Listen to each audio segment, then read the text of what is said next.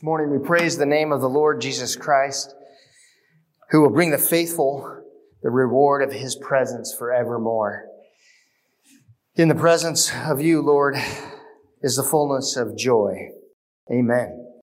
So turn with me to the book of Revelation, chapter 3. And this morning, we're going to be examined by verses 14 through 22 as we study the church in Laodicea. We'll begin by asking God, the Holy Spirit, to illuminate the passage to our mind for understanding. We will ask him to inflame our hearts with zealous passion for the things of Christ and to engage our will in enthusiastic obedience to do what it is that the Scriptures say. Let us pray. O Lord God, we do ask this morning that you would inflame our hearts, that you would engage our wills, that we would get uncomfortable because you, Lord, love us. That we would be uncomfortable in our sin, knowing that the conviction that you bring to us by your Spirit that makes us uncomfortable is because you love us. And you want to free us even further, Lord. And we just praise you and thank you that our sins are not counted against us because of the shed blood of the Lord Jesus Christ, in whose name we pray. Amen. As you are able, would you please stand for the reading of God's word from Revelation chapter 3, beginning of verse 14.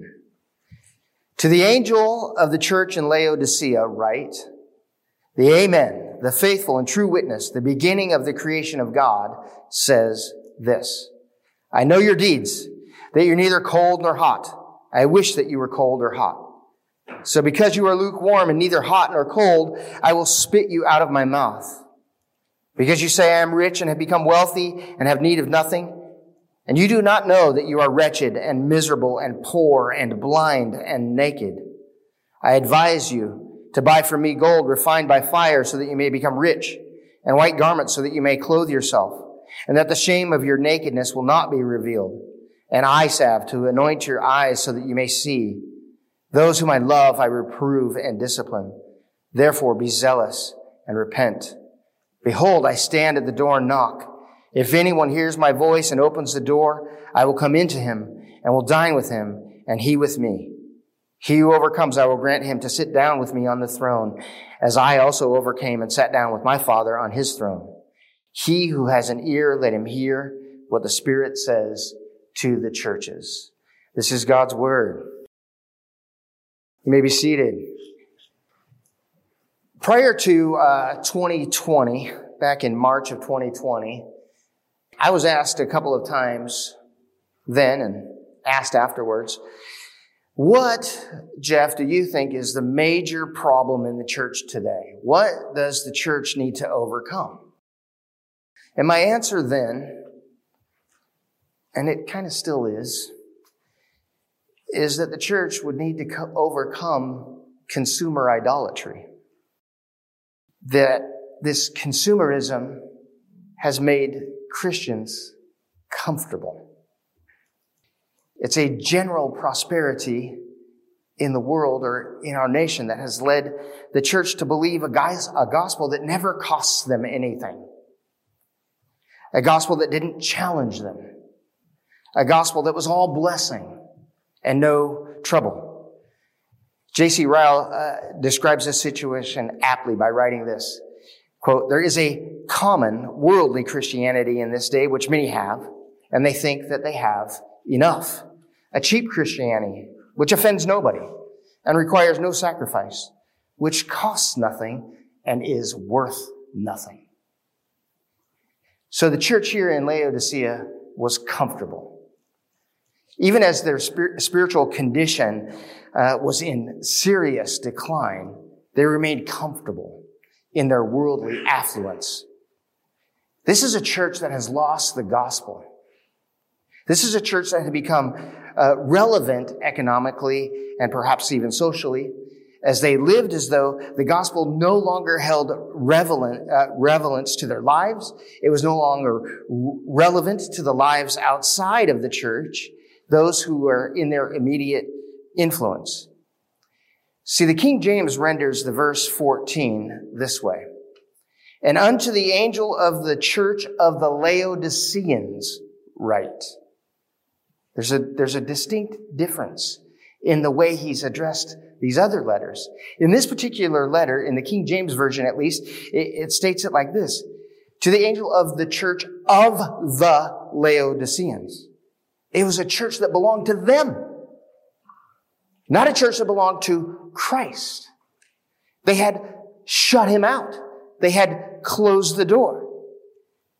See, even Laodicean, the name, the Greek word laos, is where we get the word laity, which means people.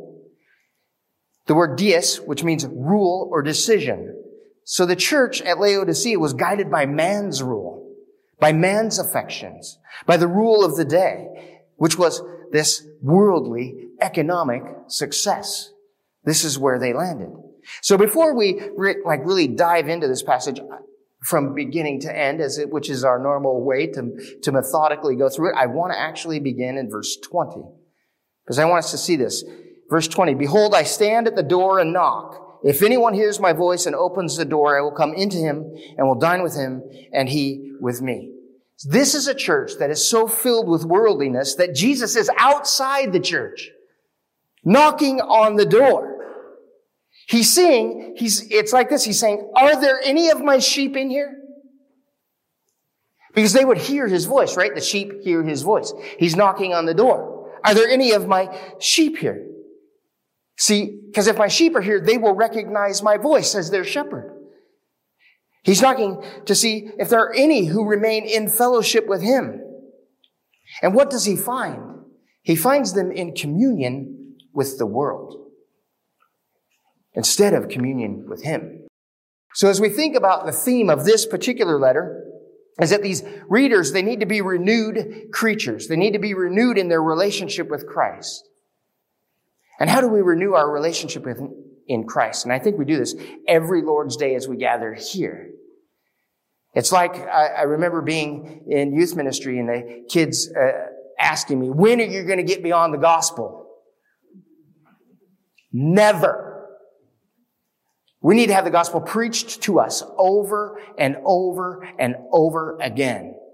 And this is a church that said the gospel's not relevant to us. We're doing well. We're doing just fine. The gospel has no impact in our lives. This is a church that needs to be renewed in their relationship with Christ. They need to have the gospel preached to them again. These is the church that needs to be called to respond to the Holy Spirit. They need to testify to the relationship that they have with Christ in an uncompromising manner. They need to believe again in the creative power of the resurrected Jesus. They need to believe again that the gospel is relevant.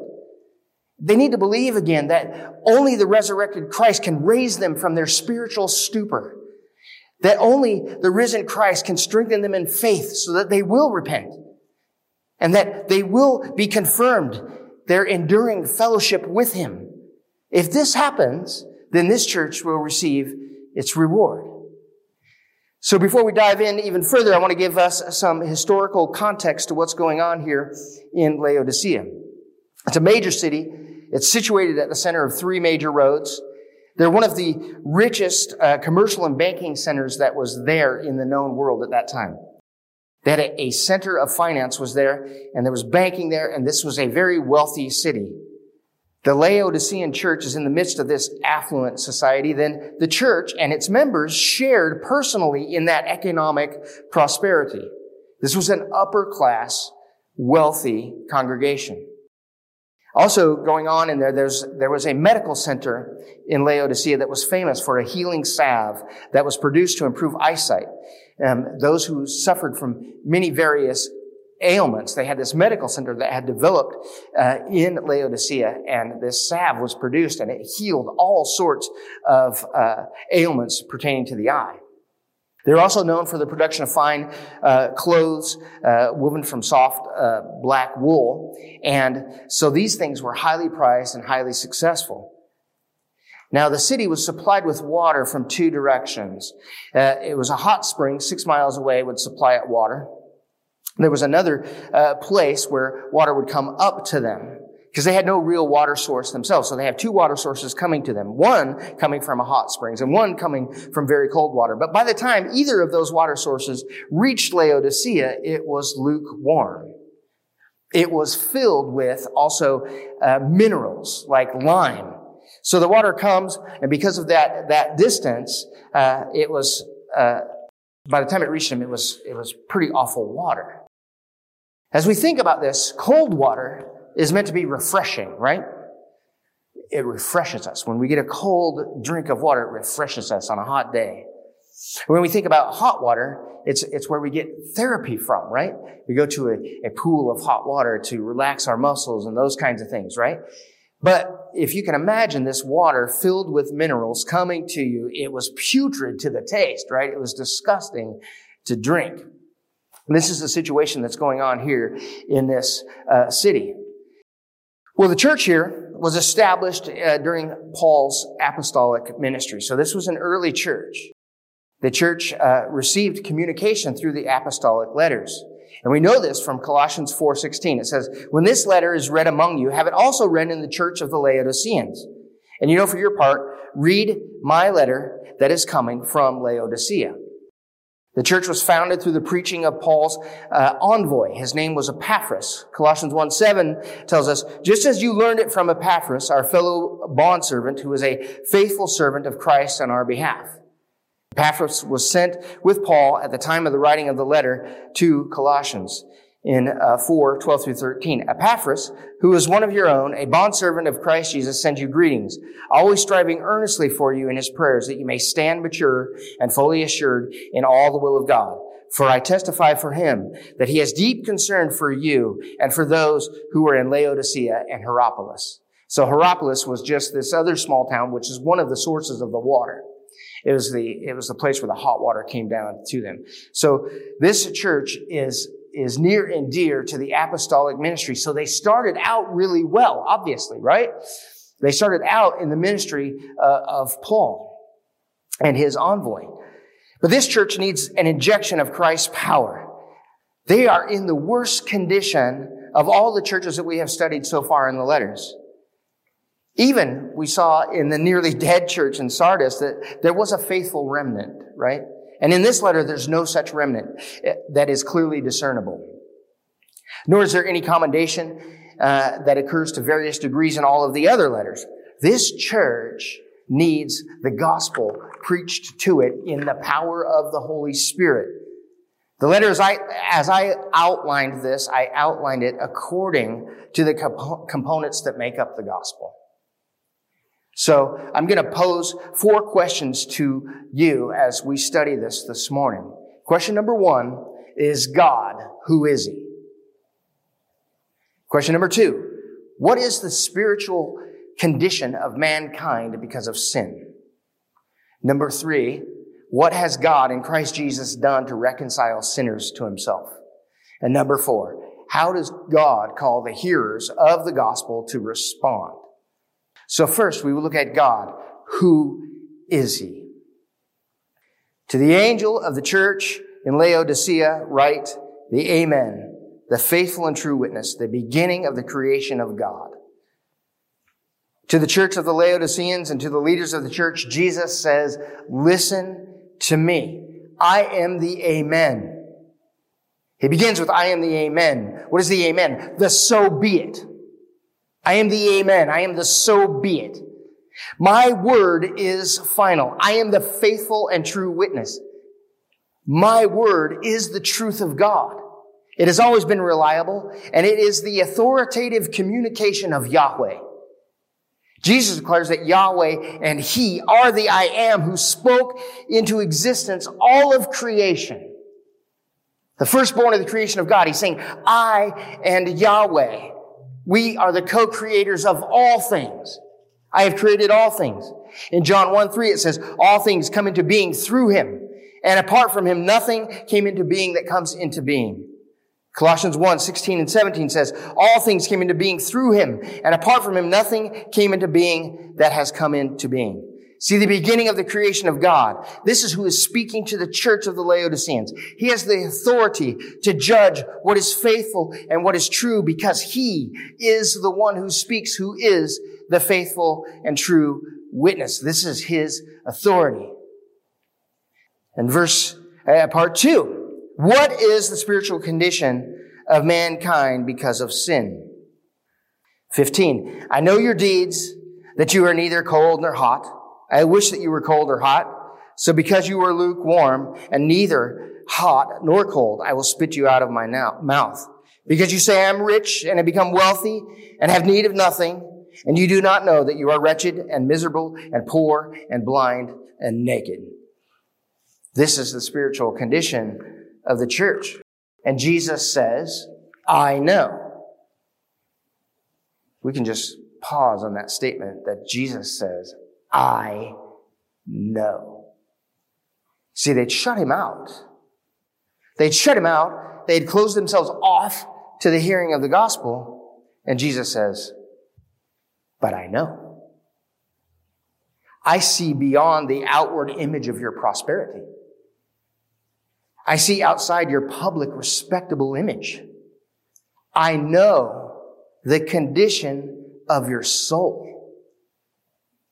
He discovers that the condition of the souls of the church of the Laodiceans is just like what Jesus described of the teachers of the law in Matthew's gospel, it seems to me. For you are like whitewashed tombs, which on the outside appear beautiful, but inside they are full of dead men's bones and all uncleanness. So you, too, outwardly appear righteous to men, but inwardly you're full of hypocrisy and lawlessness. I know your works, he says.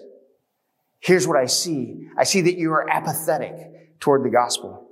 I have noted, Laodicea, that you are indifferent to the gospel of Jesus Christ. I see your laziness in witness. Your worship and witness are half-hearted and weak at best.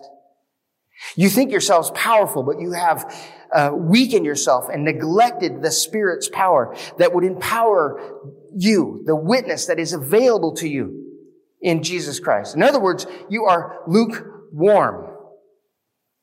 A lot of commentators have wrongly applied this statement, I wish that you were hot or cold. You've probably heard it preached, and so have I, multiple times, that they're saying that Jesus would rather that you're either completely hostile to the gospel, cold, or on fire in zealousness. Do you think Jesus would prefer that his church would be cold and indifferent to the gospel? No. But the idea of coldness is about refreshment, right? They're supposing that he would rather be hostile or on fire. I don't think that's the case. I think Jesus would not desire that the church for whom he died, whom he set free from their sins, that they would be cold and hostile to the gospel. Cold in the scripture is often written about in a more positive light. Proverbs 25:25 says, like cold water to a weary soul, so is good news from a distant land. Jesus is communicating to the church of the Laodiceans, I would rather that you were cold, bringing refreshment, bringing refreshing good news to the weary and the lost in the world rather than indifference. Rather than indifference, I would that you bring the power and the heat of the gospel that refines and renews. But I have found you to be lukewarm, and I will spit you out of my mouth. Your indifference is sickening. This is what he's saying to this church. Your indifference is sickening. Your indifference to the gospel has made you blind to your own need of the gospel. You need the gospel again. I know, Jesus says. Your apathy shows that you yourselves are wretched, poor, blind, and miserable. Though you be outwardly affluent, you're poor, blind, miserable. You've removed the garments of your salvation in Christ. As he says, they're naked. You've removed the garments of your salvation. You have disrobed. You have taken me off. You have put on the world, right? You notice as we think about that passage, I kept thinking about that this week, is intentionally putting on Christ, right? That's a work of intentionality on all of our parts as Christians, is to get up in the morning and put on Christ, right? These guys have discarded their garments and have put on the world instead. And he says, that has left you exposed and naked. I see you as exposed. The condition of the church of the Laodiceans, though, is the condition of all of mankind without Christ. It's the condition of our neighbors, isn't it? It's the spiritual state of our co-workers and our fellow students. It could be the condition of some of us who gather week in and week out here. See, the gospel is just a story unless you first know the bad news. The truth, you see, that is Jesus Christ, is that he is the Amen. He is the so be it. He is the beginning of the creation of God. He is the truth. And as such, he knows. He knows every self-motivated thought. He knows every sinful thought and action. As a creator God, though, he has the right to judge the truth of the condition of the human soul. When the faithful and true witness examines the soul of mankind, what does he find? Outside of himself, the faithful and true witness examines the soul of mankind, and he finds them just as Romans 3 describes. There are none righteous, no, not one. There is no one who understands. There is no one who seeks for God. All have turned aside. Together they have become useless. There is no one who does good. There's not even one. Their throat is an open grave. With their tongues they keep deceiving. The poison of asps is under their lips, whose mouth is full of cursing and bitterness. Their feet are swift to shed blood. Destruction and misery are in their paths, and the path of peace they have not known. There is no fear of God before them. See, the church of the Laodiceans, they need to be renewed in their understanding of their condition without Christ. The gospel needed to be preached to them afresh. But before we get to the good news, because it's coming, we need to pause just a moment as we're sitting right here, I think, and allow the Spirit to examine the condition that our souls are in today. To sit here and reflect on our need of Christ. To reflect on our need of a refreshing from the Holy Spirit. As we ask question 3, what has God in Christ Jesus done to reconcile sinners to himself? Verse 18, I advise you to buy for me gold refined by fire so that you may become rich, and white garments so that you may clothe yourself, and that the shame of your nakedness will not be revealed, and eye salve to anoint your eyes so that you may see. In Christ, you see, this is good news. In Christ, there is spiritual wealth for the wretched, the miserable, the poor, the blind, and the exposed sinner. His riches have been refined as through fire. Buy for me gold refined by fire. Job 23:10 says, But he knows the way I take. He has tried me, and I shall come forth as gold. Christ was tried, and in him there was no lack. There was no impurity. He made him who knew no sin to be sin for us, that we might become the righteousness of God in him. Jesus is declaring here to the church of the Laodiceans, if you step away from worldliness and you forsake your self-sufficient reliance on materialism, you will be tested. But in Christ, you will be refined. And when you are refined, you will have the purest and greatest treasure. And the treasure is Christ himself. 1 Peter 1:6-9 reads this. In this you greatly rejoice, Even though now for a little while, if necessary, you've been distressed by various trials, so that the proof of your faith, being more precious than gold, which is perishable, even though tested by fire, may be found to result in praise and glory and honor at the revelation of Jesus Christ. And though you have not seen him, you love him. And though you do not see him now, but believe in him, you greatly rejoice with joy inexpressible and full of glory, obtaining as the outcome of your faith the salvation of your souls.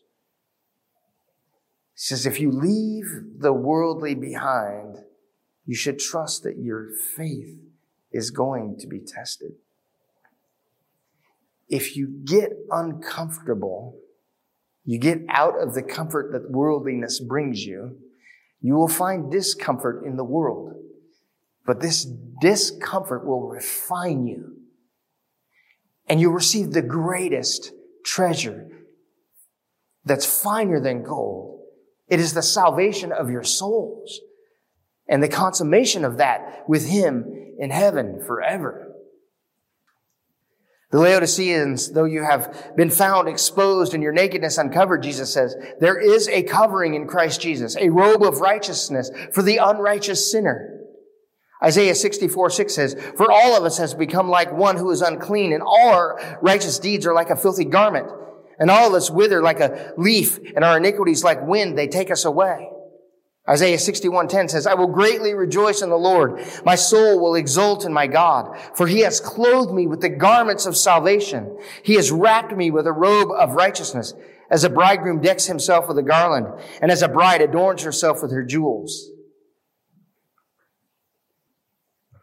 What has God done in Christ Jesus for poor, blind, wretched, naked sinners? By his death and his resurrection, he has clothed them in his righteousness. Further, as we saw and understood that in the medical center in Laodicea, they developed this salve that would heal many causes of blindness. But here's the problem that's going on with the church there. They couldn't open their blinded eyes to the Spirit. They couldn't open their own eyes to see.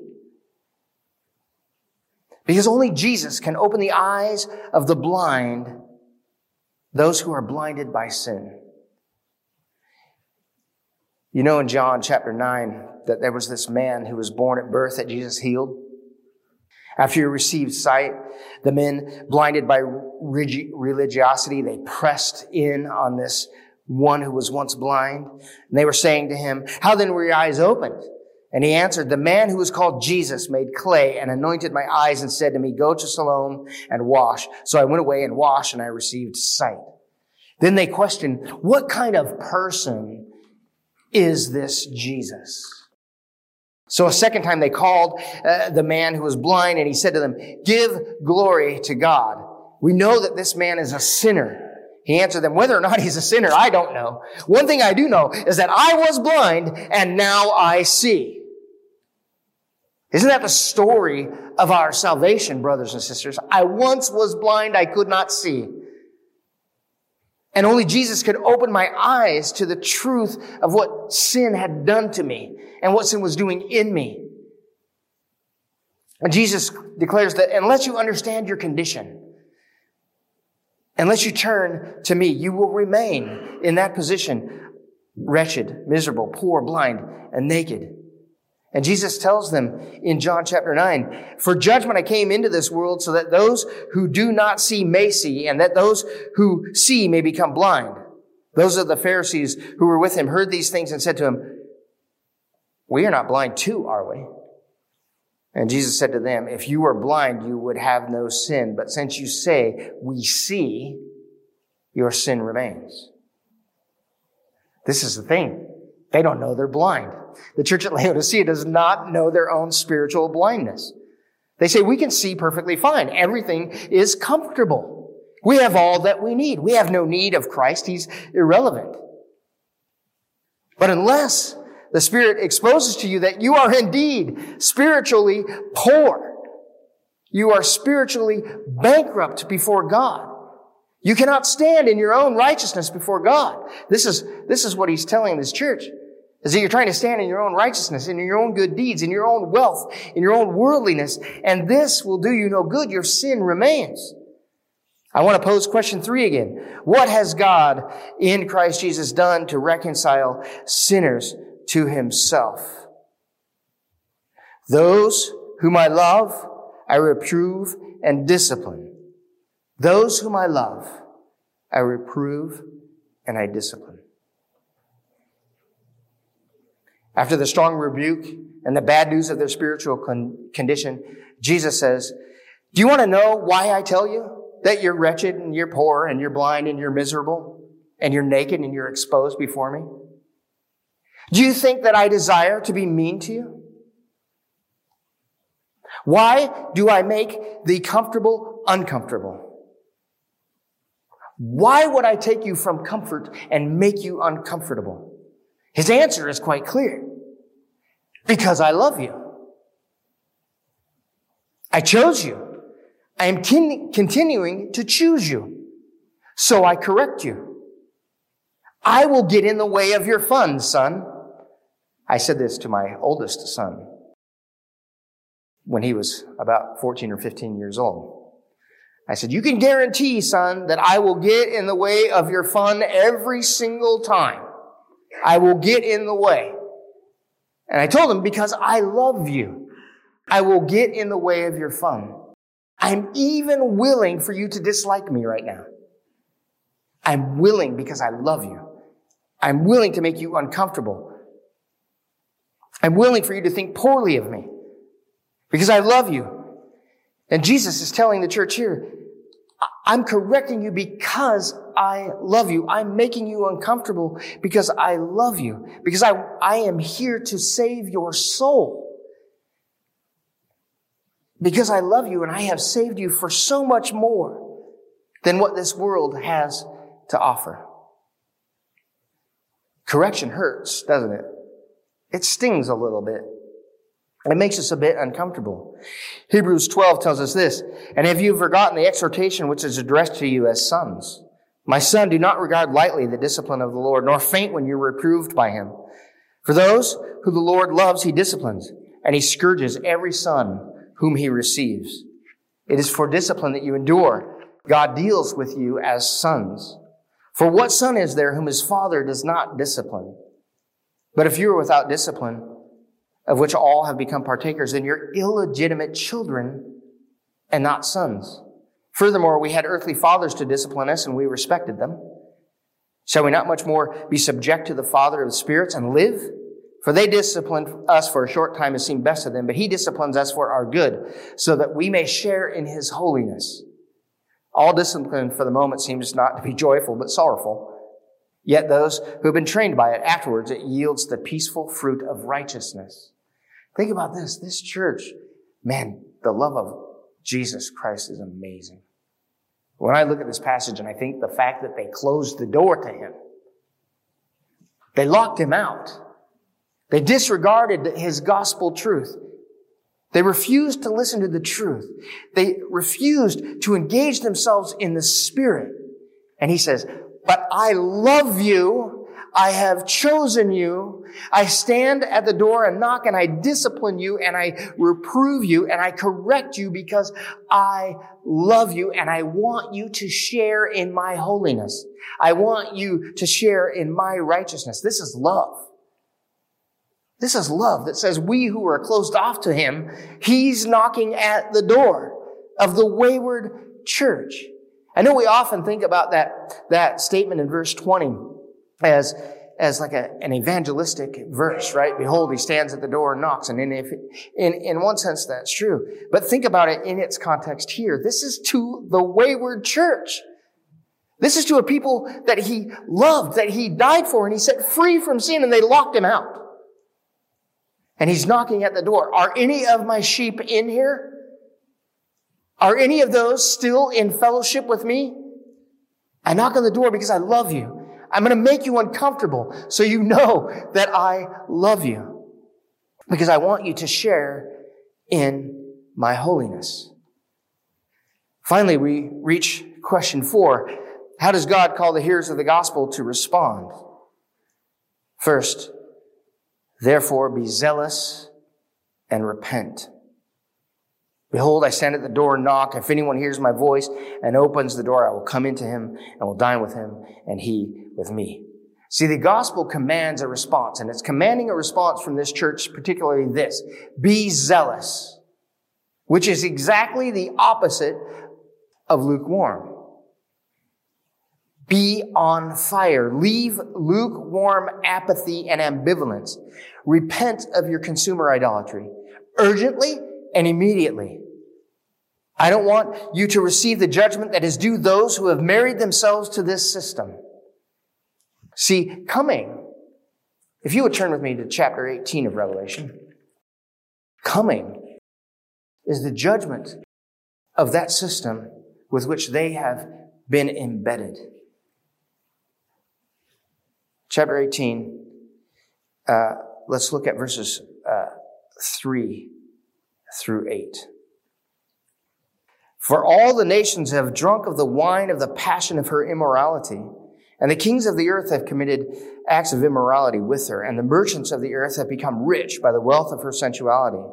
I heard another voice from heaven saying, come out of her, my people, so you will not participate in her sins and receive her plagues. For her sins have piled up as high as heaven, and God has remembered her iniquities. Pay her back even as she has paid, and give back to her double according to her deeds, in the cup which she has mixed twice as much for her. To the degree that she glorified herself and lived sensuously, to the same degree give her torment and mourning. For she says in her heart, I sit as a queen, and I am not a widow. I will never see mourning. For this reason, in one day her plagues will come, pestilence and mourning and famine, and she will be burned up with fire, for the Lord God who judges her is strong. This is a judgment on the system. And this is a command to come out of her. And in a sense, this church at Laodicea, they are of the Laodiceans. They are of man's system. And they have married themselves to her. And judgment is coming for her. Come out of her. Come out of this comfort and cling to Christ. Let's look at verses 14 through 20 of chapter 18. The fruit you longed for has gone from you. And all things that were luxurious and splendid have passed away from you, and men will no longer find them. The merchants of these things who become rich from her will stand at a distance because of the fear of her torment, weeping and mourning, saying, woe, woe to the great city, she who was clothed in fine linen and purple and scarlet and adorned with gold and precious stones and pearls. For in 1 hour such great wealth has been laid waste, and every shipmaster and every passenger and sailor and as many as make their living by the sea stood at a distance. And they were crying as they saw the smoke of her burning, saying, what city is like the great city? And they threw dust on their heads and were crying out, weeping and mourning and saying, woe to the great city in which all who had ships at sea became rich by her wealth. For in 1 hour she has been laid waste. Rejoice over her, O heaven, and you saints and apostles and prophets, because God has pronounced judgment for you against her. See, this system is dying away. The world that we live in and this economic prosperity. I think that sometimes when we saw kind of the aftermath of what happened with COVID in 2020, and we saw that, stores were kind of closing down. There was chaos in the streets. There was prices, and they're still going up and higher and higher and higher. This economic system, I believe, is falling apart. And one day, God will judge it, and in an hour, it'll be gone. So why would the church marry itself to that system? Because in the meantime, right, there's a little bit of comfort that comes from that. There's some comfort. We don't like to be uncomfortable. Melissa and I were kind of talking about this morning a little bit about how, we as American Christians really like to be comfortable, right? We like to be comfortable. And one of the things that we like to be comfortable about is not being a faithful witness to our neighbors and our friends and the people that we run into in the world that are in our sphere of influence, right? Because if we proclaim the gospel to them, that's an uncomfortable conversation sometimes.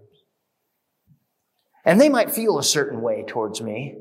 So I just, rather than be uncomfortable, I'll just be quiet. I'll just say nothing. right? And that kind of has become a cultural thing within the church, right? But I think that as we look at the scripture, we should welcome God convicting us and saying, make me uncomfortable. Make me uncomfortable. Because making me uncomfortable gives me the riches of His righteousness. Gives me the glory that belongs to God, that He is glorified in that. Come out of her. And so he says here, the opposite of lukewarm ambivalence is what I'm calling you to be. Be zealous. I'm calling you to embrace being a little uncomfortable or a lot uncomfortable. Be zealous. Exercise all the strength and the power that is available to you in the Holy Spirit. Because I have sent you this help in the Spirit of God. God raised Jesus from the dead. And he says, so in Jesus ascending to heaven, He has given us the gift of the Holy Spirit. And so He's telling this church, strain ahead fervently. You have abandoned the gospel. You have shut me out of your worship and out of your services. I'm knocking at the door, church. I'm pleading with every member of the church to hear my voice. Return to me. I am the shepherd who loves you. I am the shepherd who's calling you. Do you hear my voice? Can you even hear it anymore? I'm the shepherd who loves you. Open the door to me. Invite me in. And we will enjoy fellowship in worship now. We will have communion at the Lord's table. We will have communion together as you worship me. And I'll bring great reward for you if you overcome this tendency to marry yourself to the world. If you overcome this idea that you have it all together, that comfort is your idol. If you overcome this, you will have forever fellowship with me. And he who overcomes, I will grant him to sit down with me on my throne as I overcame and sat down with my Father on His throne. He who has an ear, let him hear what the Spirit says to the churches. If you open up the door of fellowship to Christ right now, he says, you will overcome. If you open up the door of fellowship to me now, I have overcome sin. I have overcome death. You'll be robed in my righteousness, though you be wretched and blind and poor and naked right now. Repent of that, turn from that, and turn to me, and I will clothe you with the riches of the Spirit. You will enjoy eternal fellowship with me. You will reign and rule with me. Remember back from Revelation chapter 1, when he's describing himself kind of generally to John and what he's about to deliver to the churches. He says, Jesus Christ, the faithful witness, the firstborn of the dead, the ruler of the kings of the earth, to him who loves us and freed us from our sins by his blood. He has made us a kingdom, priest to his God and Father. When he opens a door of fellowship to us, if we return and repent of our sin now, one day we will fully realize our rule and reign with him. Even right now, today, you and I are a kingdom of priests unto our God. We share in that by just simply believing and trusting in him. Let's take a moment to reflect upon God's word, asking him perhaps what way we have entangled ourselves in the world, maybe what ways we have raised up idols in our hearts, asking him, Lord, what comfort would you like me to receive from the scripture? And perhaps if you don't know Jesus Christ in a saving way, just ask while you're sitting here silently, Lord, reveal yourself to me. Let's take a moment. Lord, we do thank you for the Lord Jesus Christ and his atoning death for us. We thank you that you love us. You love us enough to correct us. You love us enough to make us uncomfortable. I pray you would continue to work in us this week as we marinate our minds and hearts upon your word. I ask this in Jesus' name. Amen.